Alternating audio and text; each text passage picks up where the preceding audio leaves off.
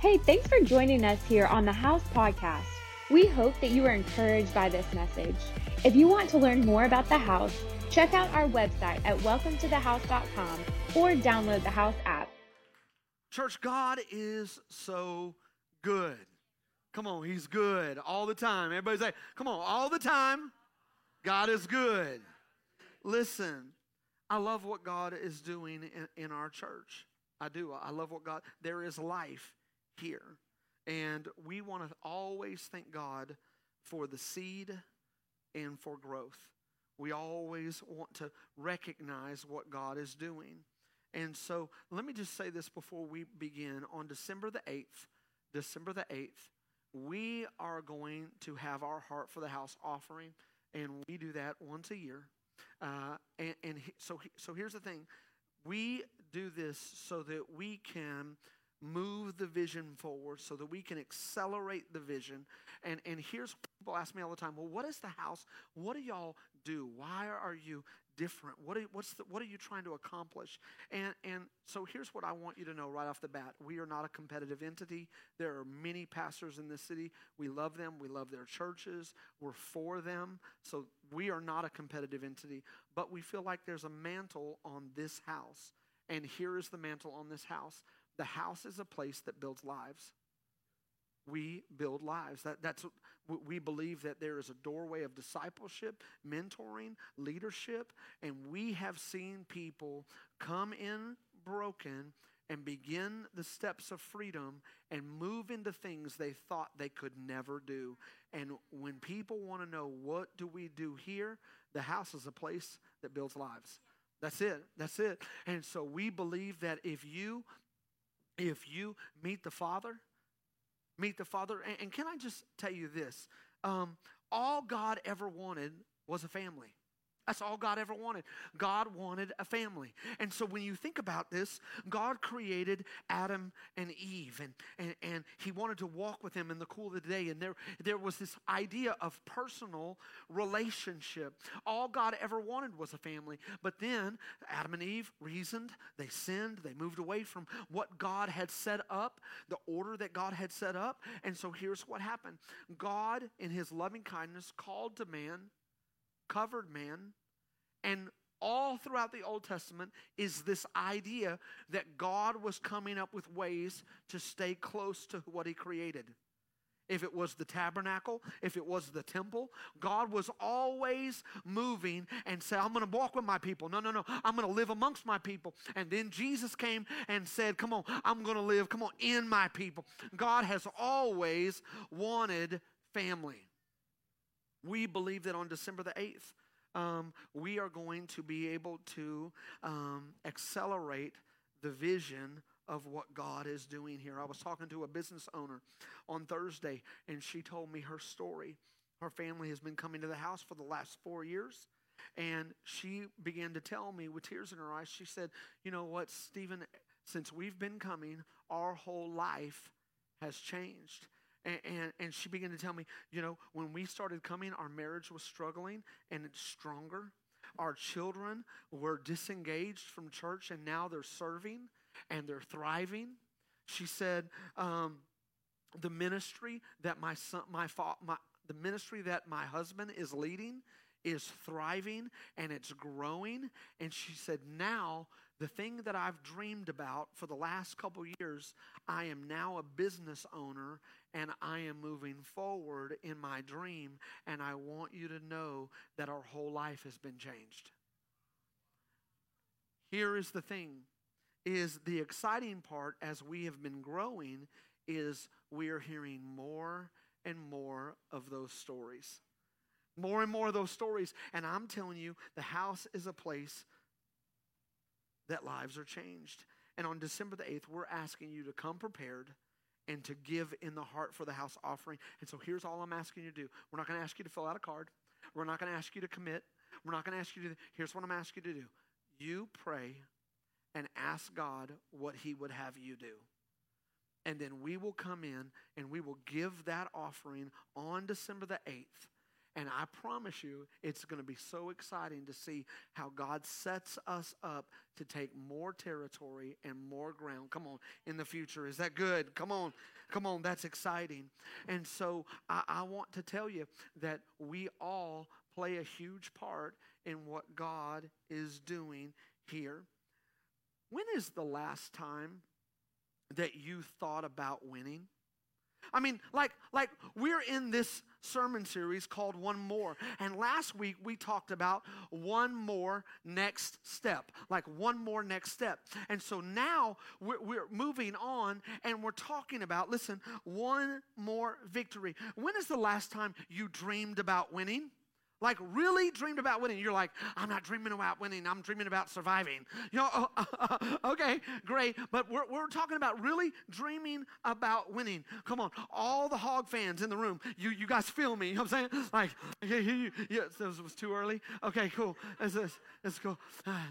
Listen. As we talk about winning, is the dream in you still living? Is it active? What are you believing, listen, for God to do? I am hoping that in this next 15 minutes, because we're going to do a kind of a shorter sermon because of baby dedications, that you're able to open the gas tank of your faith and allow, come on, God to begin to fill, listen, your faith. Your faith, because here's what you need to know. If you're going to win, if you're going to experience another victory in your life, oh, that was exciting. Listen, listen, you're going to have to fuel your faith. You're going to have to fuel your faith, because faith is the thing that produces the results. Come on, how many of you have the faith to believe that you're going to win in your marriage? You're going to win in your family. You're going to win in your finances. You're going to win in your occupation. I believe, listen, that your desire to win is predicated on the faith, listen, that you allow to fuel in your heart. One of the most helpful ways for us to begin to walk in victory is to recognize, is our faith weak? Or is our faith strong? It is clear in the Word that we have the power, listen, to overcome. To overcome. Do we have any overcomers in the room? Because, come on, listen. Some of y'all are like, we do? We have the power to do that? Well, come on. Listen. Like, maybe this is the first time you've ever heard this. And so this is going to be like a revelation for you. But listen, you have the power, listen, to overcome. Listen, check this out. Temptations. We got the body of Christ that their anthem is, I'm trying. It's really hard. I'm trying. Oh boy. You know, it's like, come on. And so we proclaim a mighty God, but we live a wimpy life. Does that make sense? And so we're like excited for the cheer, but when it really comes down to it, we're blaming all of our family, we're blaming our bosses, we're blaming everything everybody that's in our life, and there is no faith. And listen, faith believes, listen, what it does not see. The truth of the matter is, I believe there are some of you, like me, that if you went back about 15 years ago, people would have said you wouldn't even be in church. Come on, we got any people like that? When you post a scripture, people are like, I'm still surprised. Come on. What? Come on. Faith doesn't just go with, well, I guess it's going to be that way. No. Faith begins to pour into our heart, and we begin to believe that not us in our willpower, but God in His strength, we draw near when we are weak, and He is strong. So when we have another victory, it's not so God can make us, it is so God can be made. Come on, does that make sense? I wish I had some Bible-believing people, come on with me, that knew that in the Old Testament, donkeys talked. There is a Bible verse that said that God opened the mouth of Balaam's donkey and he began to speak to him. And if you read King James Version, it didn't say donkey. He said other stuff. So if God can use, listen, if God can use that, then here's the deal. What can he do in you? What can he do? Come on, listen, in you.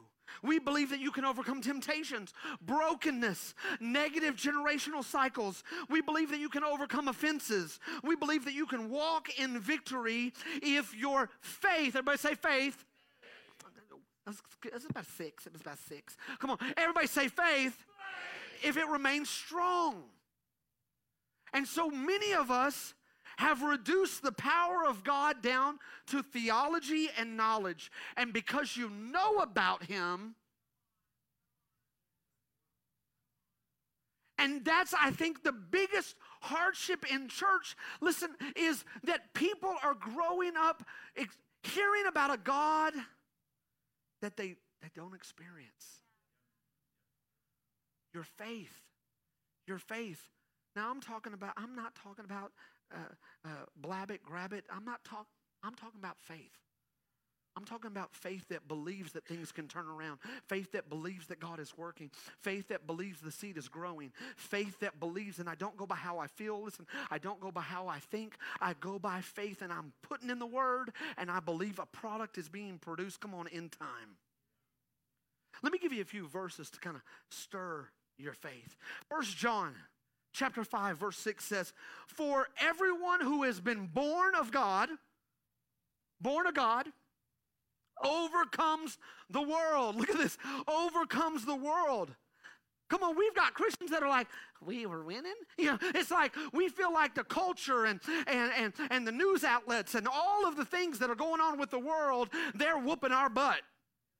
And so we feel like Christians are on the losing end of everything, but that's not what the Bible says. The Bible says that God and his power can make a plant grow in the desert. What I'm telling you is we have the power, listen, to overcome the world. What is the world? It's culture, it's ideology, it's thought process. Like we can win in a culture that maybe even has moved away from the things of God. This is the victory that has overcome the world. Look at me. This is how you win. Your faith. Your faith. Your faith. What you believe. Your faith. Ephesians chapter 6 verse 13 says, therefore take up the whole armor of God, that you may be able to withstand the evil day, having done all, stand firm. What is the evil day? When I read that, I was like, ooh, evil days. You know what I'm saying? Like, what is that? The evil day is when you are attacked. The evil day is when you had a plan, the plan didn't work. Come on, somebody. And now you feel like all hell is coming against you. I just tried to do something. Come on. And it's always after you make like an awesome commitment. It's always after you take a next step. It's always after you say yes. You know, come on, anybody know what I'm talking about? Like you say yes to God and all of a sudden, bam, and you're like, well, this is what it's like.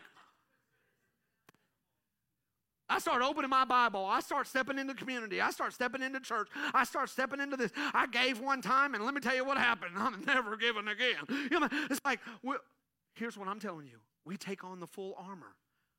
Listen, and so let me dive down even more. Based on where you came from, when I say the full armor of God, you may be like, whoo, let's run the aisles. Full armor. It's not a phrase. It's a blueprint. It's a blueprint of what you need in this world, look at me, to stay protected. Come on, anybody grow up in kids' church and you sang the song about the armor of God? Anybody ever sing a song about the armor of God? Y'all didn't? Okay, maybe we had a cool children's church and y'all didn't. But it was like, come on, I got the helmet of salvation, the righteous breastplate. Come on, the girdle of truth, the shield of faith, bam, the sword of the Spirit, shing. You gotta shing when you do that. You know what I'm saying? Come on, the sword of the Spirit. Come on, oh, that was terrible. Like I'm kind of leading you there. The sword of the Spirit. My gospel feet are shod, and I'm standing on the word of God. That was the song. That was the jam. We sang that song. Come on. And I meet so many believers that have no shing. Like you getting whooped. And God has given us everything that we need to overcome that thought, overcome that activity, and you're a shingless believer. And so, baby, you need to get your shing back. You have been given tools. Well, I got to think that. And I'm thinking that about my marriage. I'm just thinking about that about my marriage. I'm thinking about that about my boss, and I can't stop it. I'm just, you better shing somebody. Listen. There's this idea that the sword of the Spirit, look at me, is the Bible and the Word, and you take it out and you apply it, and you come on, we need some Zorro. Come on, we need some Braveheart. We need some dun, dun, dun, dun. We need a little bit of that, but we don't know the Bible. We don't know it. And so we're getting our lunch eaten because we don't know what the Bible says about us. We don't know what the Bible says about purity. We don't know what the Bible says about compromise. We don't know what the Bible says about grace. We don't know what the Bible says. Look at me. We don't know what the Bible says. Listen. We don't know. And the Bible tells us that if you don't know, you can't win. If you don't know, you can't win. And so there's this idea that I want to be a peace walker. I want to have a belt of truth. I want to be a truthful person. I don't want to manipulate. I don't want to be that person. Come on, I want to walk, listen, in truth. I want to cover my vitals with holiness. And Jesus does that. Holiness is not something that I grab. It has been given to me by God, and it covers my vitals. Come on, does this make sense? Come on. I put the helmet of salvation. Why the helmet? Because it's in my thoughts. The biggest battle you will ever fight is that 4-inch battle between your ears. And we're assuming things about people.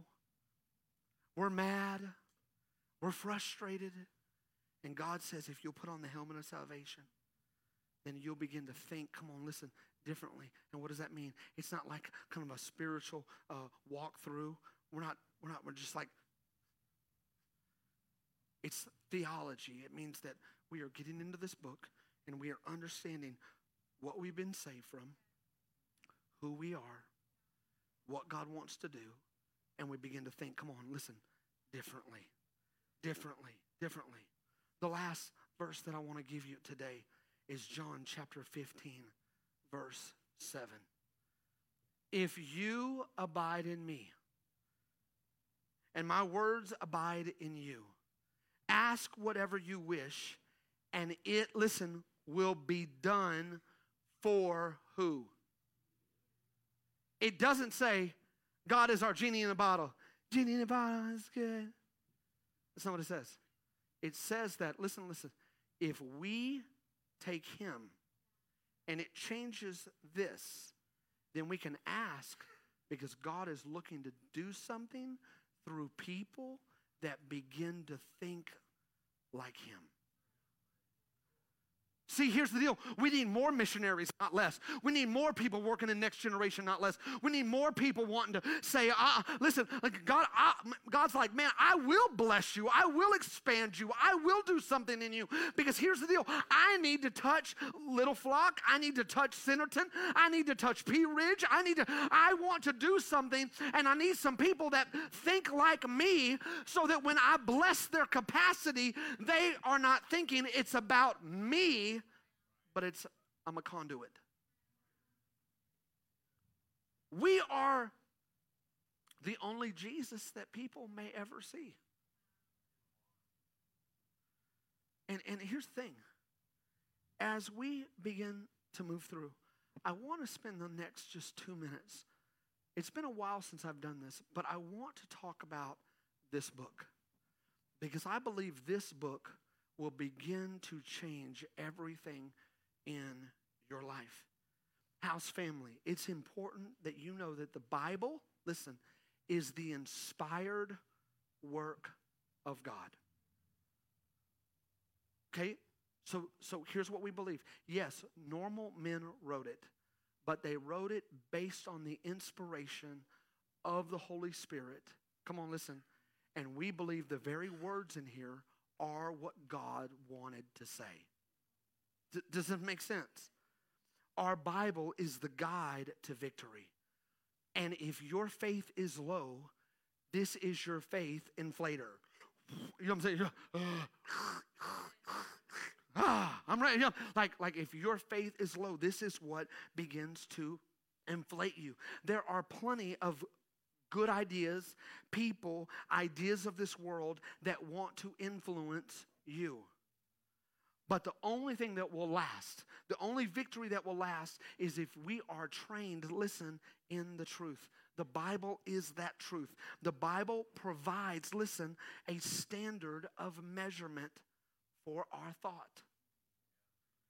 This is how we determine right and wrong. We do not determine right or wrong based on culture.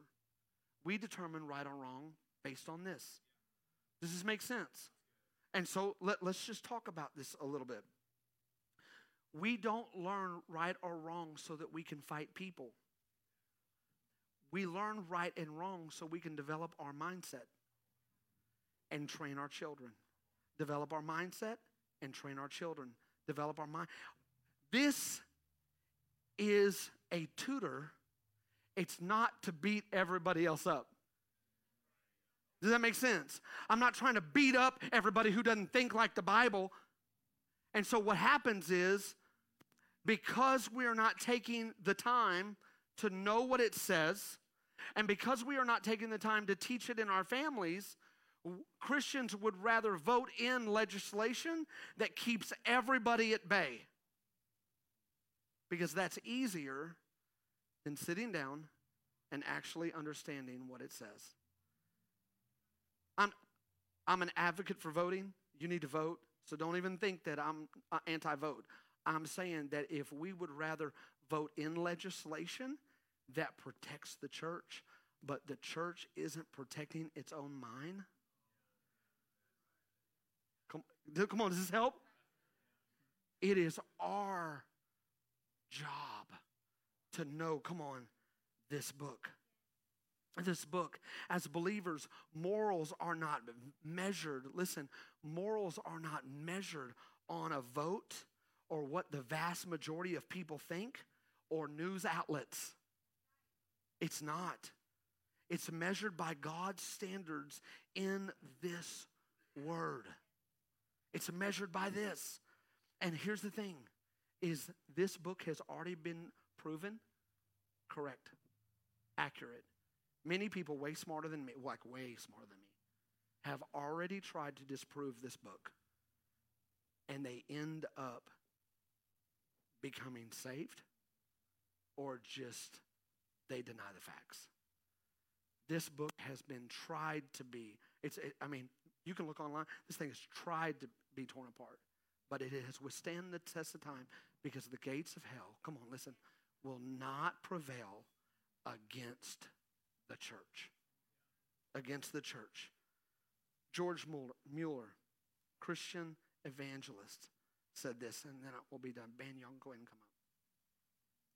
I look upon it as a loss in my day when I have not had a good time over God's word. Friends often say, I have so much to do. I have so many people to see. I cannot find time to study Scripture. And perhaps there are not many who do more than I do. For more than a half a century, I have never known a day when I had not more business to do than I could get through. For 4 years, I have annually had about 30,000 letters. Most of these have passed through my own hand. Then, as a pastor of a church of 1,200 believers, great has been my care. Beside, I have had charge of 5 orphanages. Also, my publishing depot, the printing and circulation of millions of tracts, books, and Bibles.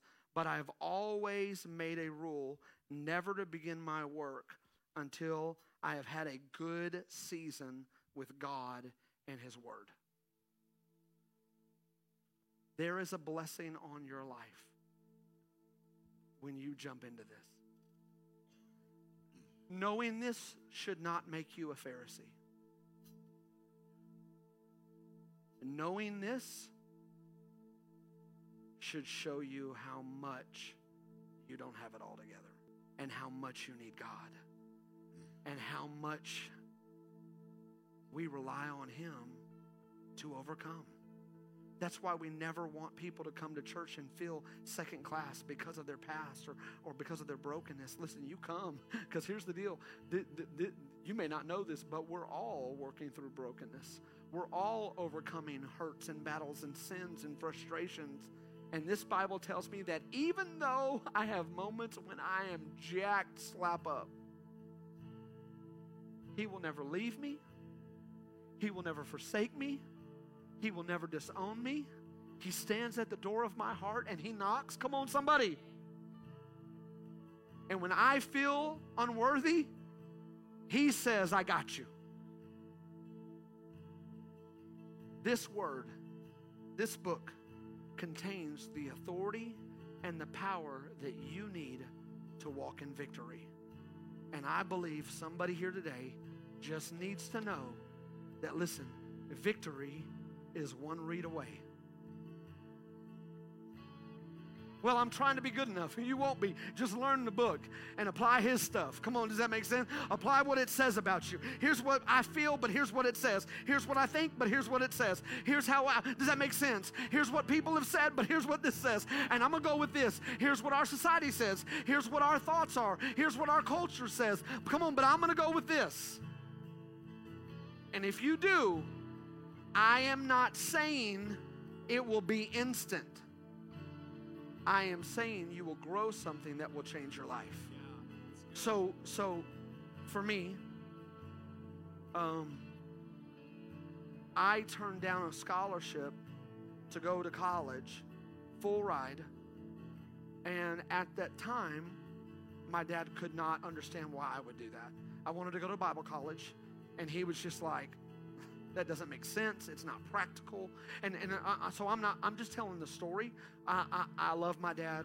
We go see, so this is not like I'm not uncovering. I'm just telling you a story. And so he could not understand. And so when we would visit him, even young in our marriage, he just didn't understand faith. He didn't understand that. I remember us talking through thoughts and who created the world and evolution, and just he just didn't understand it. And so we just leaned into love. And over time, we've been married 17 years. The first couple years was, he never said it, but it was like, y'all are kind of crazy. Church people. But over the last 3 or 4 years, every time we get together, he cries. He's like, oh my gosh, your family. And he says, I can see what y'all have been producing. And the truth of the matter is, there were a lot of years, listen, that I had to walk through the rejection of disapproval. Because I wanted to read a scripture verse and da-da-da-da, like, you know what I'm saying? Like, woo! But it took me a little while. And you know what? I had to go through my stages of not being good enough, and then knowing my authority and being a Pharisee. And does that make sense? Because can we be honest? Like it's a process of, making everybody else be right, and because I'm right. And then compassion, and then love and grace. And now we have a relationship where he feels valued and loved, but he sees what God has produced in my life. And I am believing for the day when he and his wife get saved. And I have been holding on to that since I was 13 years old, believing that God is going to use this. And there are some of you that you may be discouraged because your family, friends, people aren't there yet. And I am telling you, you hold on. You build your faith. Walk through the storm. Don't quit. And I promise you, in time, God's word always produces a harvest. Come on, does this make sense? You guys stand up with me.